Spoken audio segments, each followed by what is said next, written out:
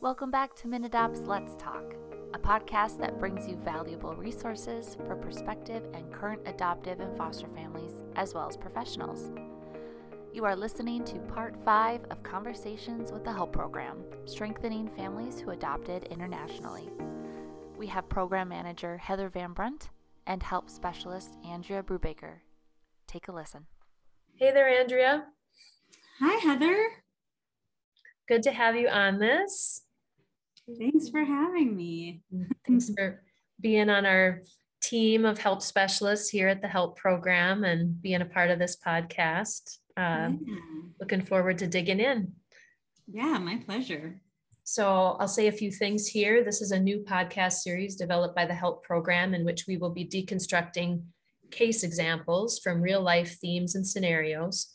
These case examples represent themes that we see with families and are not direct cases as we uphold client confidentiality in all that we do. The situation for this episode presents the themes that we see in some international adoptive families. These themes are not representative of all families or a specific family, but have been identified as common presenting concerns and reasons why families call. The purpose of these conversations is to demonstrate what families may bring to us and how we can help. So, Andrea, tell us a little bit about this family. Yeah, so this parent is single and in her mid-40s. She identifies as white or European American and adopted 2 children from Colombia as young children. Her daughter was 13 months old and her son was 3 years old. They have all been together for about 6 years. She called the helpline because of concerns regarding both children, but primarily her 12-year-old daughter, who recently engaged in self-harm and expressed thoughts of suicide and extreme sadness and hopelessness. She shared that her daughter has become more isolated from her, as well as from peers at school, and that she is really worried.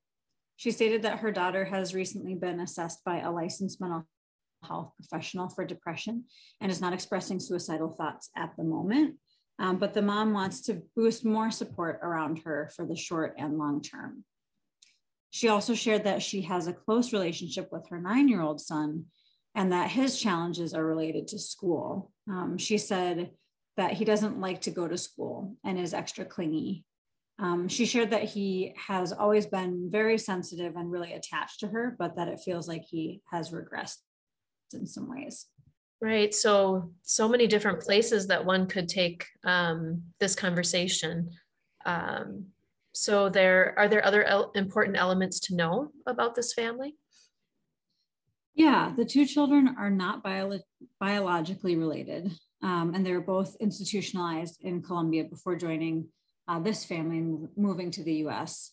This mother came to adoption because she did not have a partner and wanted to be a mother. She was drawn to Colombia because she had traveled throughout Latin America as a young woman and felt connected to the country. She speaks Spanish and has worked hard to make their family as fully multicultural as she can.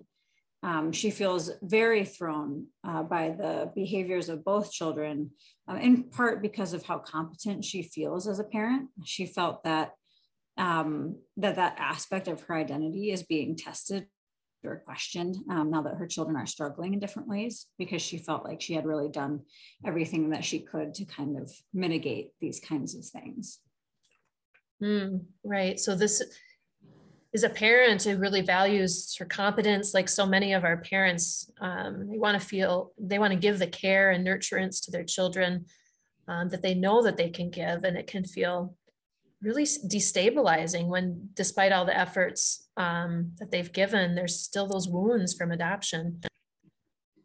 I mean, we know that adoption is a lifelong experience for everyone, and there's no final end point for working through the trauma of adoption. And it's so normal for kids and teens to cycle through core issues at different stages of development. And if they're feeling a lot of stress, come out. So as you talk to this parent, I'm sure you held that all in mind, but what else did you want to explore with her? Yeah, Heather, that is spot on. Yes, like the parent's own competence and personalization can actually be an additional wound that interplays in these dynamics. This piece can also tie into the racial identity development of the children and the adoption identity development as well.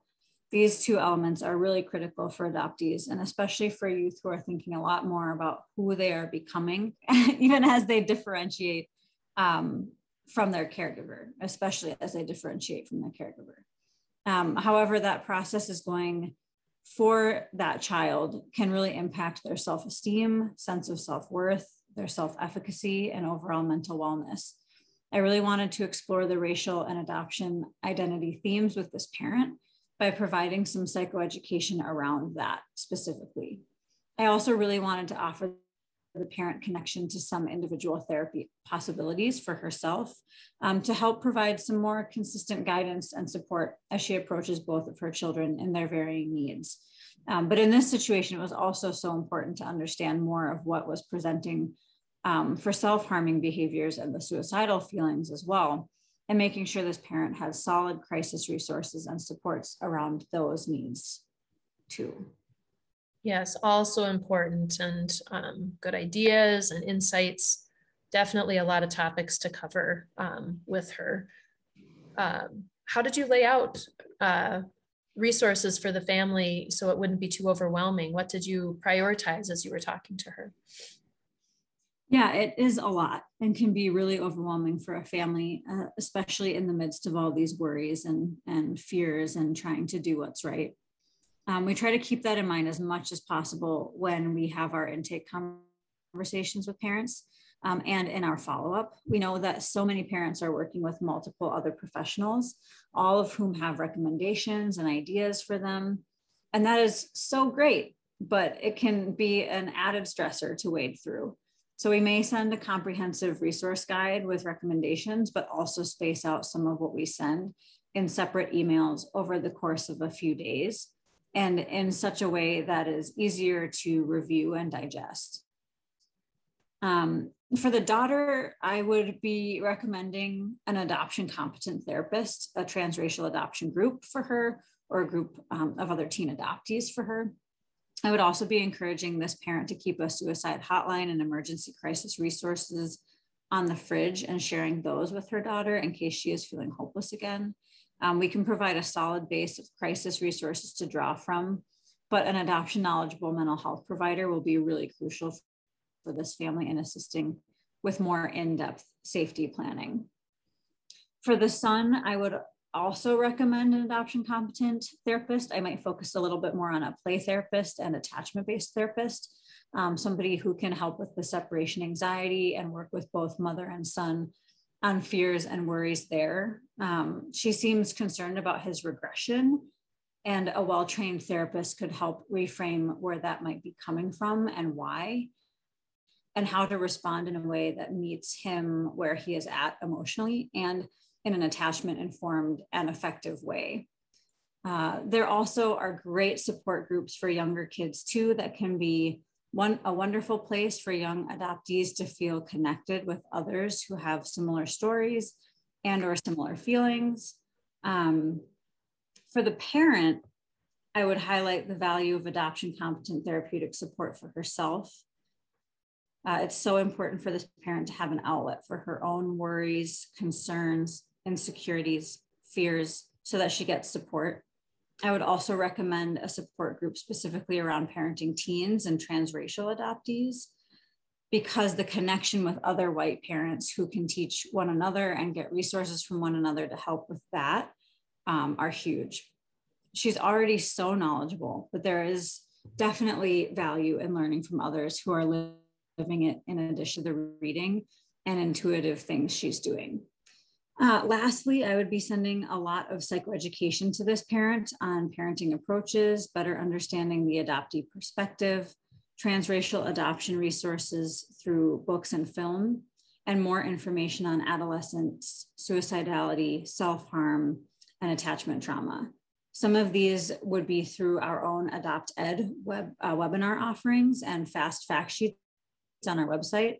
Others would likely be through other organizations, CASE, the Center for Adoption Support and Education, Child Welfare Information Gateway, or NAMI, and more. So there are a lot of different things that we can pull together for this family. Yeah, so many. It's so so much complexity there that you're going over. So that's a lot. So helpful. What do you think is next for this family, or what do you hope they will come away with from their interaction with you, with the help program, that might really help stabilize their situation? I really hope the family will pursue the adoption competent therapy first and foremost. I think that guidance and that support is just so important and can be really a game changer for families, as well as the supportive resources, because families can get really isolated, especially when they are struggling. And sometimes the best way out is to connect with other people who really get it. I think of us as a good starting point and example for that. And I think people learn best when they learn directly from other people, another person who can help them apply knowledge and approaches to their particular situation. It's commonly a big area of focus for parents is, how do I actually take this knowledge and apply it to what's going on for me? Right. And that's a really important aspect of the therapeutic relationship that can be helpful, along with the treatment planning and all of that. I hope that the therapeutic relationship can also serve the purpose of of that guidance. I also hope that the educational offerings can help too, and that those resources can be really helpful to use in therapy and to bring to the therapist to explore and kind of even further reinforce that stuff. Right. Yeah. And so after you're done talking with the family, I'd like to bring out a little bit about what our role can look like in a situation like this. Do you follow up with them, and how do they get the information you just detailed for us? Yeah, I think, as probably I've mentioned before, others have mentioned before, I will send a comprehensive resource guide through email. I will check in with this parent and make sure they receive the information, ask them if they have any questions that they might need assistance with, getting connected to any of our adoption competent therapists if that's an area they need help with. If cost is a barrier to receiving adoption competent therapy, the family might have a high deductible plan, or their finances might be tight. We might be able to explore some level of funding assistance for services with the vetted therapists that are in our network. We are able to explore that on a case-by-case basis. So that would be something I'd be checking in about. We aren't providing therapy or traditional case management, but we are available to families as a short-term resource to help get them to new stabilizing supports that can make a big difference for them. So our work is unique in that it is pretty short-term in nature, but can be accessed multiple times as time goes by, and families may change and their needs might shift. So we're here for them ongoing, even though we're really kind of focused in the moment time when they call. Right. Yeah, we do have a unique role that can make a powerful impact at a really critical juncture along the way for families. And we really do get a lot of family re-engagement, from those who've used us before, using us again in the future as things evolve over time. And that speaks to the powerful impact and trust that families have in what we have to offer here at the HELP program. So thanks for being a part of that, Andrea. And thanks for sharing this complex situation with us. I hope this gives listeners a sense of some of the experiences families might be going through when they reach out to our program for help, and how our HELP program can assist. So we hope you as the listeners have enjoyed this episode of Conversations with the HELP team, and continue on to the next episode for another in-depth family scenario. Thanks, Andrea. Thanks, Heather.